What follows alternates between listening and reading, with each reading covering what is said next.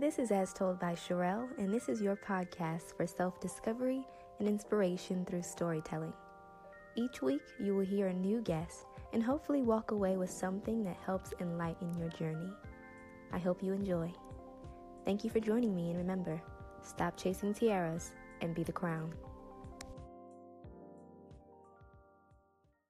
Chef Dadisi Olutosin talks about authenticity and connecting his history to every dish that he makes.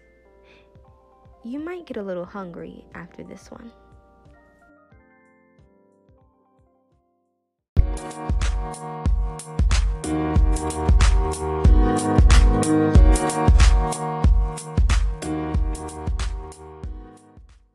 Dadisi, where did you find the passion for cooking?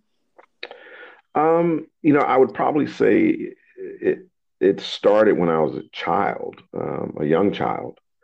Um, I come from a culture where men generally do not cook, men eat, and the women cook. And I happen to have been fortunate to be in the presence of a lot of great women who had tremendous culinary skills. They weren't seeking to be professional chefs or anything of that nature, but just techniques and skills were passed down from one generation to the next. And in my particular case, I'm an only child. You know, my mother's position was, I'm going to teach you everything that you need to know before you leave my home as a young adult. And cooking was one of those things. She has a great passion for it. A number of my aunts and my favorite grandparent, one of my grandmothers, all of them, took me in very early because not only am I an only child, I'm the oldest grandchild on each side of my family. Okay. So all the experimentation for rearing children came with me. Right. A lot of responsibility. A lot of responsibilities, yes. So, talk to me about your culture. I mean, explain to me where you're from and how that plays a factor in the food that you make and the way you experience, culinary arts.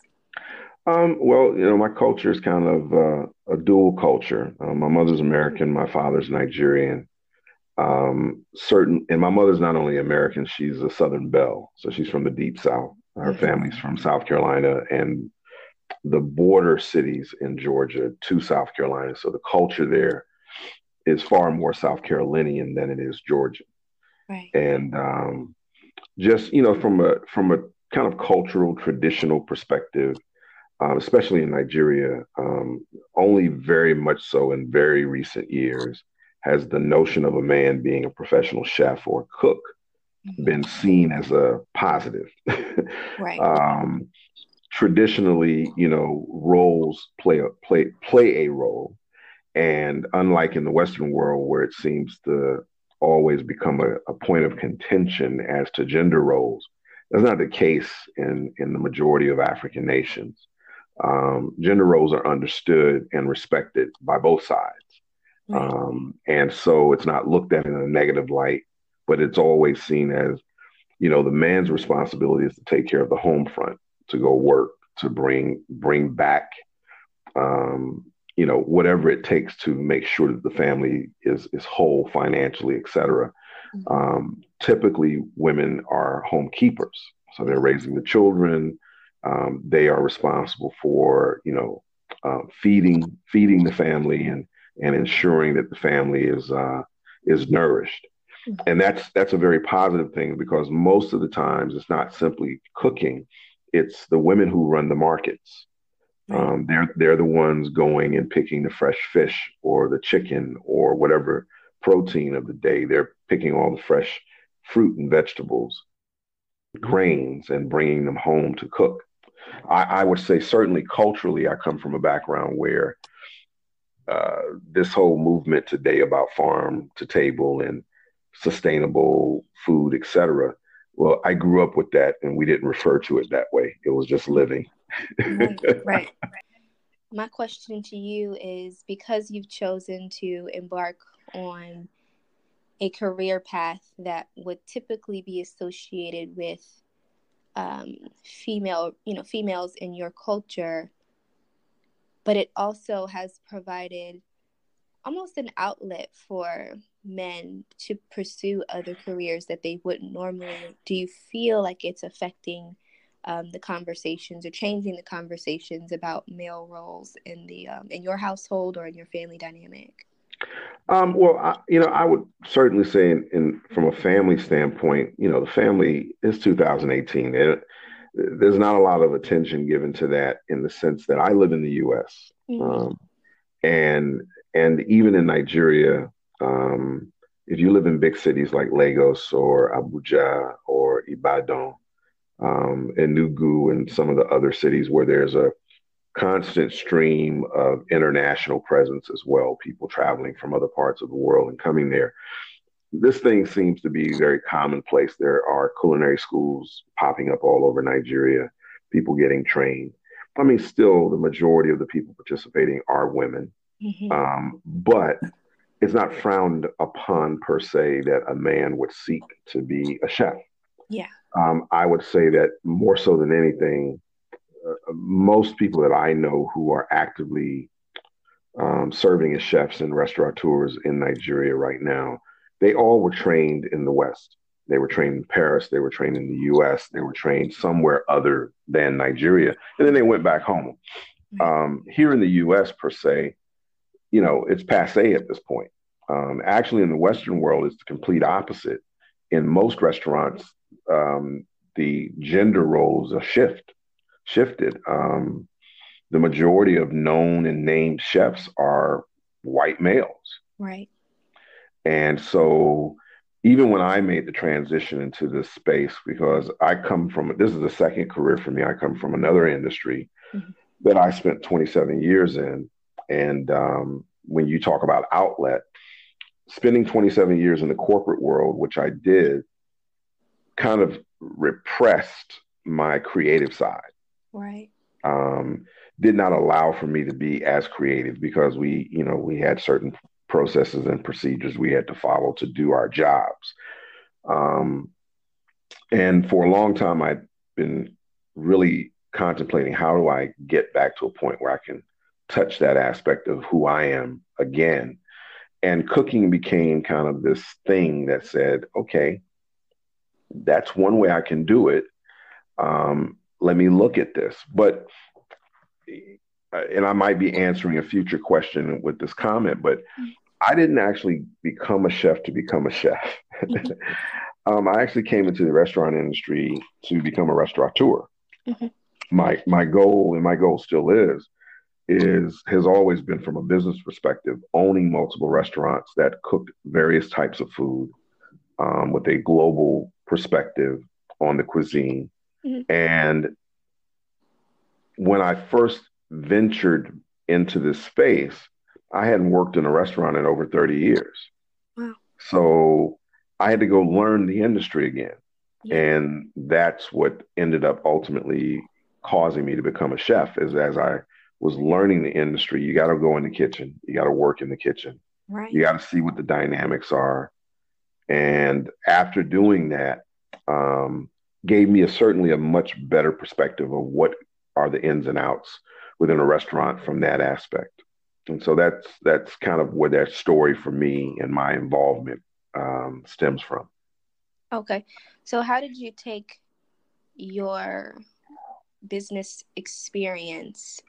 How did you take that and use that as an asset, as opposed to feeling like you were starting from square one? Right. Well, I'd say, I'm very plan oriented. So, I put a 5-year plan together initially when I came into the industry with 2 arcs, a 1-year arc, 3-year arc, and then a 5-year arc. And I said, well, my milestones need to be in 1 year. Where do I need to be?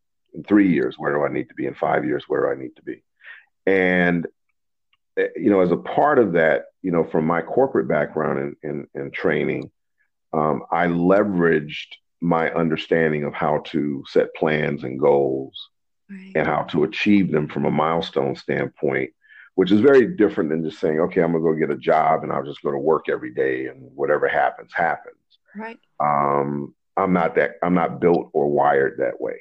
So I'm more of a, I really need to know what's going on as I'm embarking on it, and I need to have a plan that's loose enough where I can adjust as I need to. Mm-hmm. So what happened with me in this is, there was a plan. I fast tracked it because a lot of people ask, "Oh, did you go to culinary school?" I'm like, "No, I'm not a young man. I don't have that kind of time."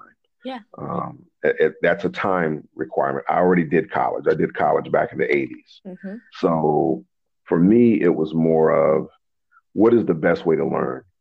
And when I talked to people whose counsel I trusted that were already in the industry, they say, you know what, the best thing for you to do is to go find a chef that'll let you train under him or her. Right. And I was fortunate. I apprenticed under a chef for a couple of years here in DC. Mm-hmm. He was a classically French trained chef, worked all over the world, primarily in Europe, and then he came to the US and worked. And it was hard. I won't lie. It certainly was humbling to come into the industry. Let's just say that I went from making hundreds of thousands of dollars a year to making $10 an hour in my first job. Wow. So certainly that was a calculated risk on my part. I made a firm decision that I needed to make that sacrifice and do that. Right. But it was humbling. I was accustomed to working around people who all had, at a bare minimum college degree, master's degrees, some PhDs, some of them with multiple masters. Right. In a corporate environment where the majority of all of us were what we call white collar workers. Yeah. And to go from that to now I'm working with what I would like to call real people. Mm-hmm. The restaurant industry, everybody's welcome. Yeah.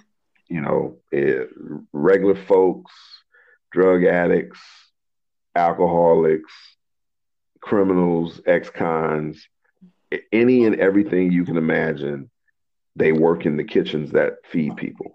Yeah.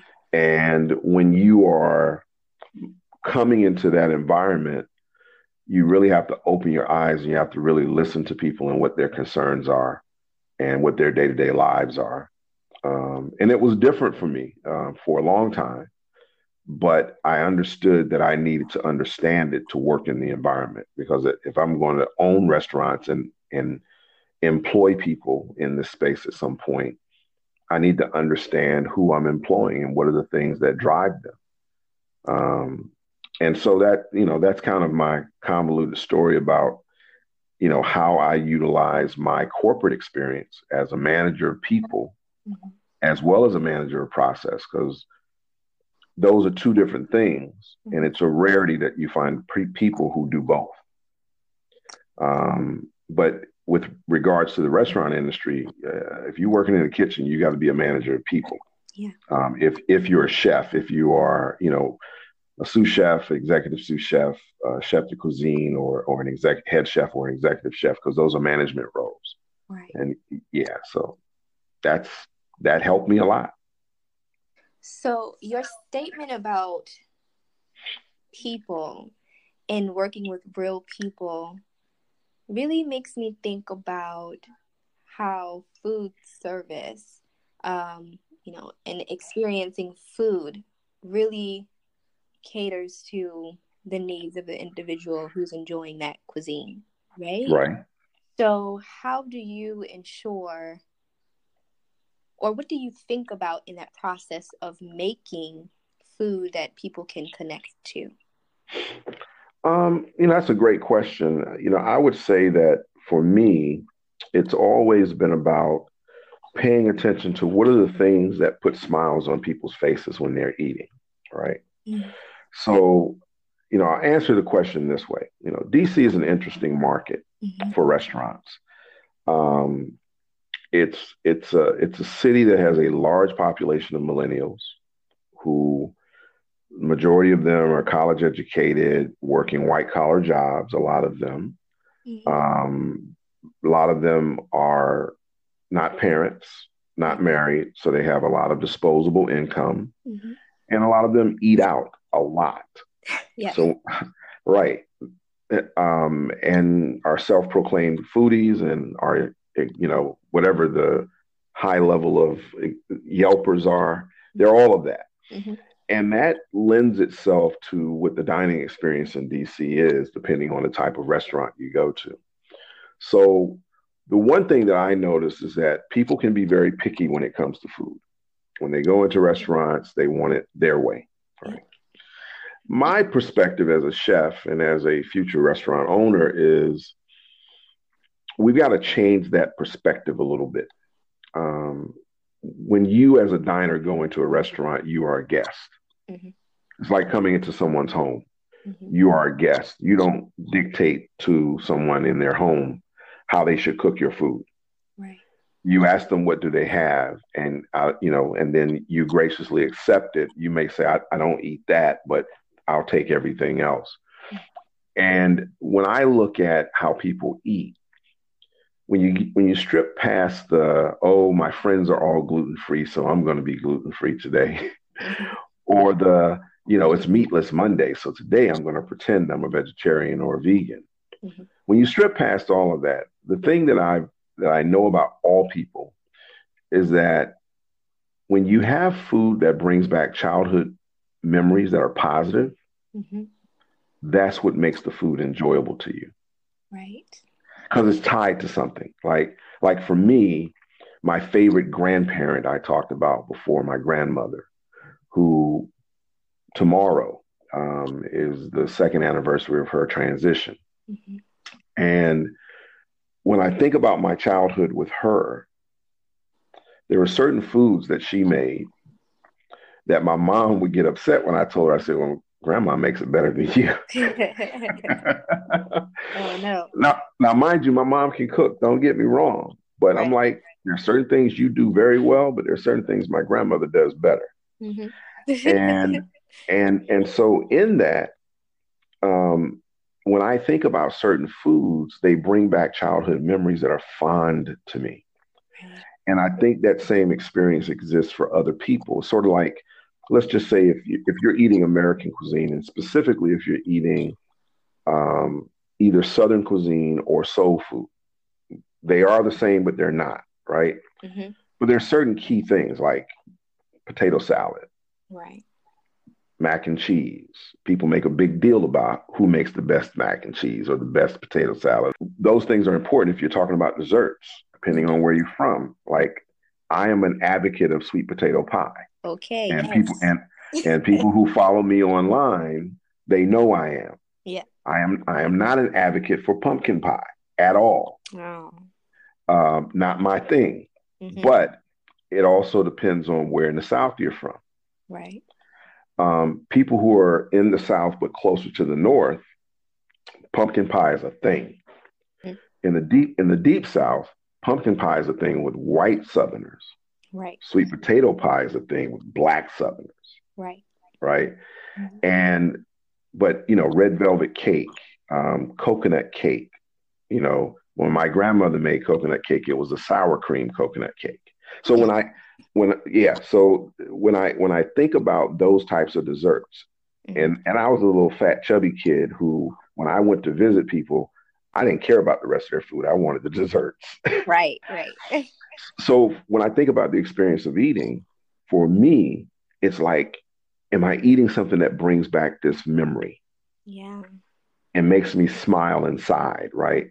Mm-hmm. So I think to that point, given that DC is a very transient city, you have people from all over the world and all over the United States who come here to work, yep. come here to study in college and university, or just are passing through, right? Mm-hmm. They're always looking for something that reconnects them mm-hmm. to their home. Mm-hmm. To one person, what may be good may not be good to another person, because it may be because of where they're from. Some people like more spice in their food than others. Mm-hmm. Perfect example of that. Don't ever tell a person from New Orleans that you're making gumbo if you're not from New Orleans. Never tell them that you're making crawfish etouffee or shrimp etouffee if you're not from there, or you're making beignets if you're not from there, Mm-hmm. and you really have a palate for it, right? Right. You might have made a great soup that you put over rice, Mm-hmm. and they might tell you, in their way of saying, that's a very nice soup, it's really good, but that ain't gumbo. Right. Right. So you got, and in the same way that they are very specific about their food, a person from Italy would be the same thing when they're looking at Italian American food. They'll tell you that's not Italian food, it's Italian American food. Or a person from France, if you say you're opening up a French bistro, well, there are certain dishes that have to be a certain way. Mm-hmm. By comparison, if you compare Creole cuisine from Louisiana to rustic French cuisine from France, Mm-hmm. they're night and day in their spice level profiles. The French don't use a lot of spices. They use a lot of herbs and fresh produce. Right. Whereas Creoles, they use a lot of spice. Mm-hmm. Some of it very hot, some of it's just spicy spice, right?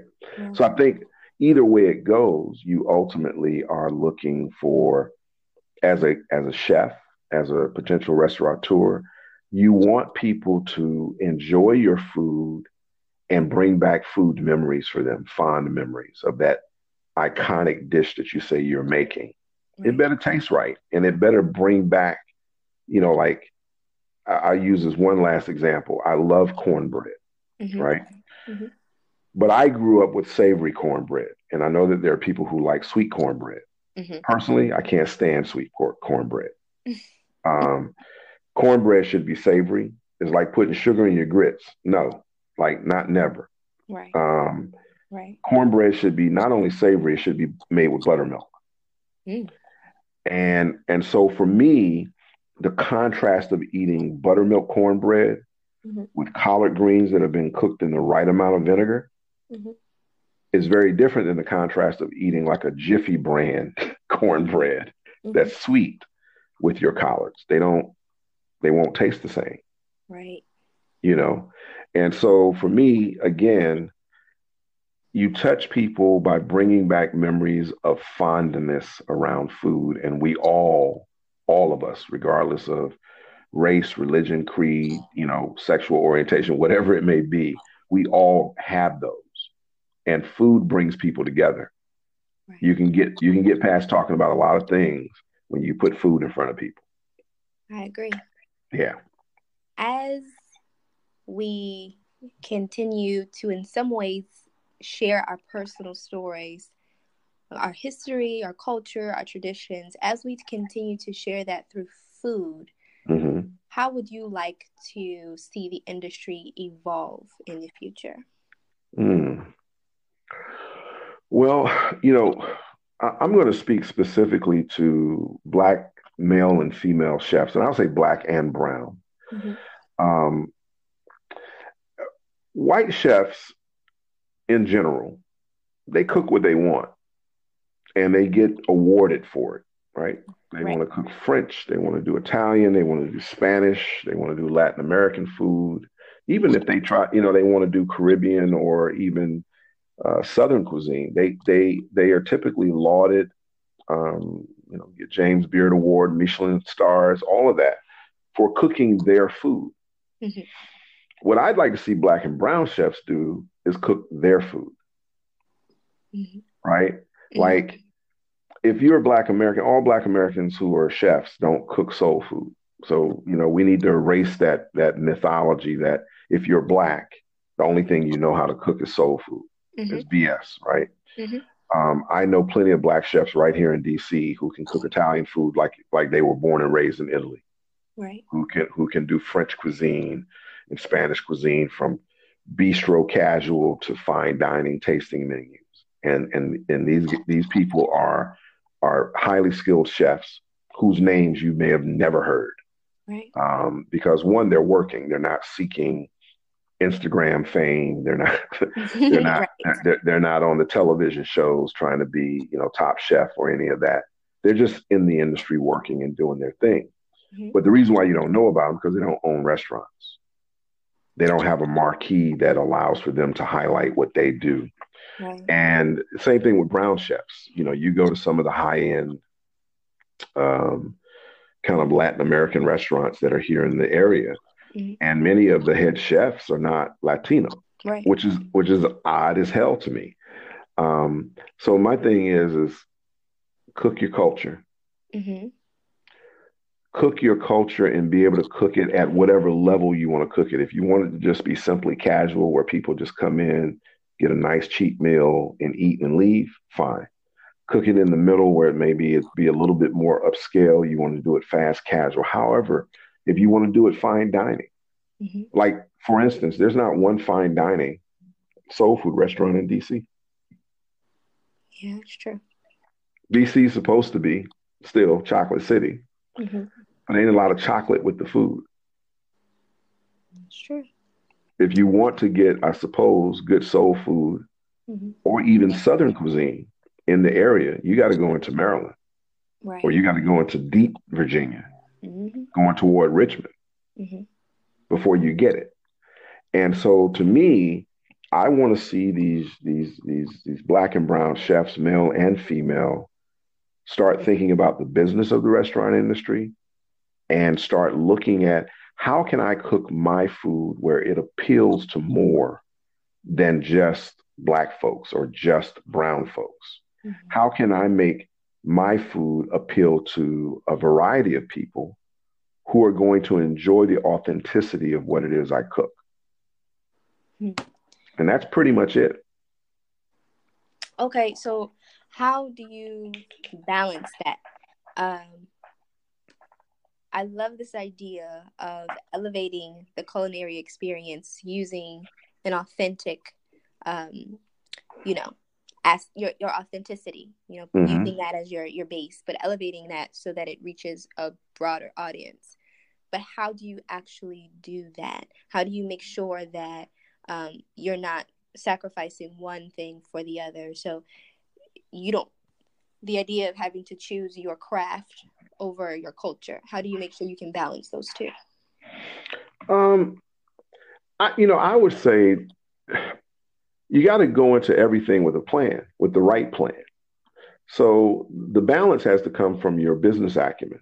Mm-hmm. If you understand market trends, and I'm going to speak real corporate right now. All If right. you understand market trends and you understand who your demographics are, going before you ever spend the dime on the research required before you open a restaurant. Right. Unfortunately, the habit tends to be, oh, everybody loves my food. I can cook. I'm gonna just go open a restaurant. Right. So you have not done the business things. You have not done any market research. You haven't checked any trends. You haven't done like pop-ups to Mm-hmm. test out recipes with people, to get feedback early on with the actual product to see what people will really embrace, right? Mm-hmm. Um, and you haven't really looked at what your real competition is. Because at the end of the day, it doesn't matter what kind of food you're cooking. If you're opening a restaurant around other restaurants, they're all your competitors. Right. Because they're all vying for the same customers you're vying for. Yeah, true. Even if you take a good vegetarian or vegan restaurant, do you know what makes those places really, what's the word I'm looking for? What makes them successful? It's not their vegetarian and vegan customers. It's when they can get meat eaters to come in there and eat. Right. That's what makes them successful because then they know they have a product. When you can get a meat eater to stop eating meat because they enjoyed a meal they had at a vegan or a vegetarian restaurant, that's a win. Right. Because you already know your vegan and vegetarian customers are going to come. But now you just brought in a whole nother revenue stream. So you got to look at it the same way with any other kind of restaurant you open. What are the multiple revenue streams I can get by opening this restaurant? Other than just cooking and putting food on a plate. Mm-hmm. Am I packaging a product? Am I doing any catering? Am I doing, one-offs here and there? Are we closing down for a day a week and offering that for private events? That's the business conversation, right? You got to have around what are you doing? So from a balancing standpoint, you got to look at the business, but then you also have to stay true to what it is you're cooking. And so in today's day and time, now certain soul food and Southern dishes you can't cook completely authentically in a restaurant because you can't use the same products that your great grandparents and grandparents used. Nobody uses animal lard anymore. Right. I personally love it because that's how pie crusts were made and all of that back in the day. Mm-hmm. But nobody does it because we learned over time the health benefits weren't there. Mm-hmm. Clogged arteries is not a good thing. Right. So we found other ways, and that's why these foods don't necessarily taste the same. Right. But what I'd say is that instead of saying you're doing something completely authentic, buy into the concept of doing fusion cuisine Right. or inspired cuisine. So you say we make Southern inspired, Mm-hmm. which gives you room to play with the food, versus saying we do Nashville hot fried chicken. Right. Okay, now you just completely limited yourself. True. True. And then people who've been to Nashville and been to Prince's and other places to eat, they're expecting that when they see your hot fried chicken, you know. So hopefully that makes sense in terms of how I answered that. You got to look at both sides, but you got to seriously think about that business piece because ultimately it comes down to how do you keep your doors open. I'll add one other thing though. The biggest danger I see with restaurants in DC as a whole is what we call in the corporate world boiling the ocean. Mm-hmm. It's when you're trying to be all things to all people. Right. You cannot. That will kill the quality of your product. Because you never, if you think about it, if you do that, you never have a focus on getting those dishes right because you're trying to appease everybody. That's why now when you go into restaurants, everything has a V by it or VG or a GF. Mm-hmm. And I'm like, well, you know what? Last time I checked, potatoes never had gluten in them. Mm-hmm. So why do I need to put on my menu gluten-free by potatoes? Right. But you do now because of the audience. Right. And the way I look at it is, you can figure out the best way to market your menu, but if you try to do everything for every single person, that is a recipe for business disaster because you can't sustain that. True. But if you say we do Southern inspired cuisine, we cook pork, we put pork in our collard greens, we use lard for our crusts. I mean, if you say those things, now you've educated people before they ever buy your food, and then now they have the decision whether or not they want to eat there. Right. You have experienced a variety of diverse customers, and you've gone through a series of working through your craft to figure out who you are at your core and project that in every dish that you make. So what dish best represents you and your story and your culinary experience? Ooh, that's a tough one. And the reason why it's a tough one because I like people ask me all the time, "What's your signature dish?" I'm like, I don't have one. Mm-hmm. Everything depends on everything depends on what cuisine I'm cooking. Right. So if I'm cooking a certain type of cuisine, then there's a certain dish from that particular cuisine that I like the most. Mm-hmm. So I would probably say if I'm doing American cuisine, I only cook Southern foods. I cook New Orleans Creole and I do Low Country, Charleston Low Country, because they have similarities. And in saying that, I would say it's one of those things where, gosh, it's tough. You know what? I'm gonna make it simple, but it's not simple because it's not a dish that I like cooking for everybody because I think it's been overdone in restaurants and it's not done right. But New Orleans style or Creole style shrimp and grits, mm-hmm. which is different from Charleston shrimp and grits. They are not the same, right? What makes them so different? Is how they're prepared. Mm-hmm. Low Country shrimp and grits is a far simpler dish. It is it is the common man's food, right? It's, it's grits, it's sauteed fresh shrimp out of the water, little cornstarch, salt and pepper to make a sauce, and that's it. And you pour that onions and you pour that over the grits. Mm-hmm. Whereas Creole cuisine, which a lot of people know very little about outside of Louisiana, Mm-hmm. and because they call everything that comes out of Louisiana Creole, Cajun, which is wrong. Mm-hmm. Creole cuisine actually is high end cuisine. So when you're making a Creole style shrimp and grits, it has typically either tasso or andouille sausage in it, Mm-hmm. which are pork products. Mm-hmm. You have Gulf shrimp that you're using, which have a different flavor profile than the shrimp that come out of the Atlantic. And then you also have other things in terms of the type of sauce that you'll put on there, whether it's a tomato-based sauce or a brown kind of gravy-based sauce, or you're just making a jus from how you saute the shrimp.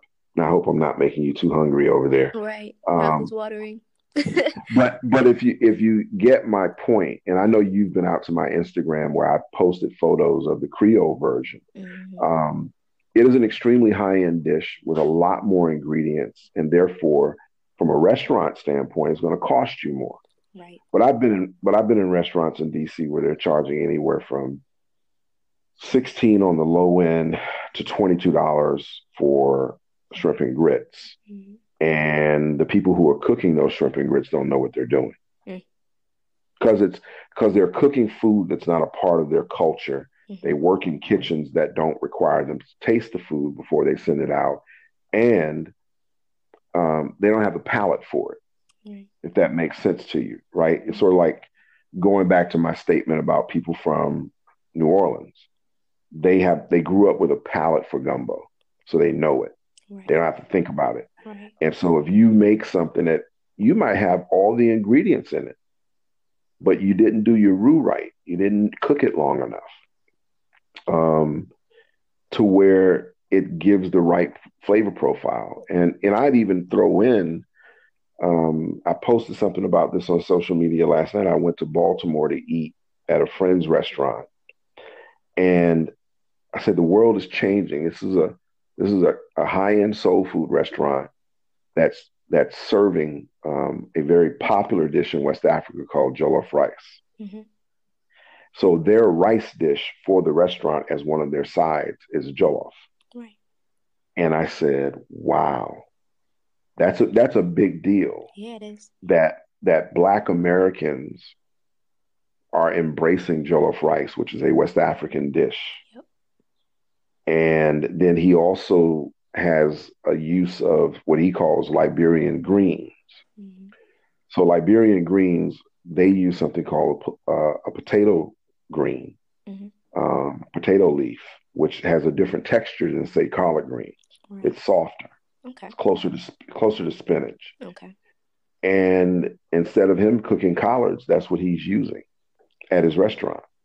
And I was highly inspired and impressed by that, because I said that's like coming back home, to see this very intentional reconnection with West Africa brought a smile to my face.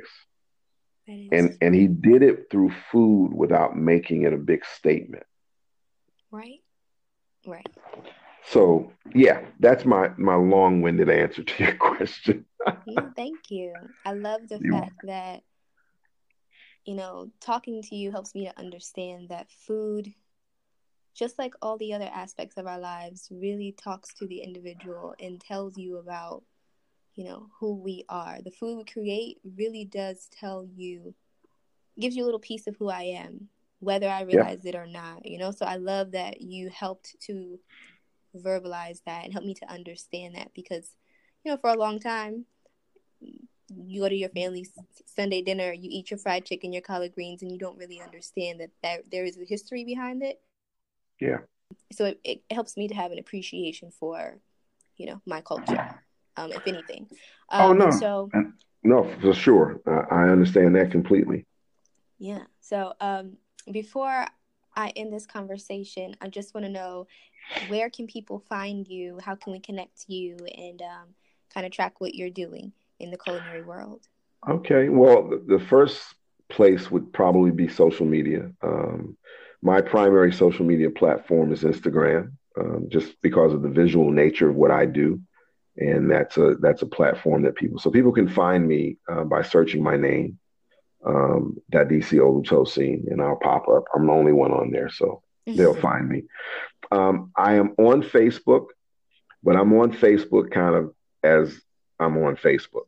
I don't really actively engage on Facebook, but everything that I post on Instagram is posted on my page on Facebook as well.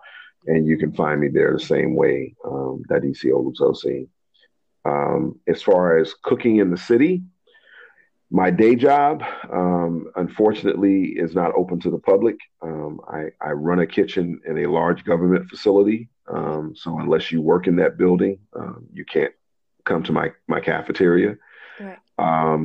But what I am in the process of doing is putting together a platform for doing pop-ups again. I used to do pop-ups a lot, and I'm going to start doing them again, hopefully in August. It's going to be something small and intimate, no more than 16 seats, and it's going to be a chef's choice prefix menu, multiple courses, and wine pairing. Nice. Yeah. So there'll be more information to come out about that in the weeks to come. But yeah, that's what I'm working on. So that'll be a very direct way that people will be able to access my food. Well, thank you so much. I really enjoyed the conversation. It's really a blessing to talk to someone who doesn't just create, but also is very knowledgeable and purposeful in the creation of what they do. So thank you for sharing your experience. Thank you very much. And I'm honored that you reached out to me to do this podcast for you. Thank you. Have a good one. Cheers. Thank you for listening to As Told by Sherelle. For more weekly stories, please subscribe to my podcast.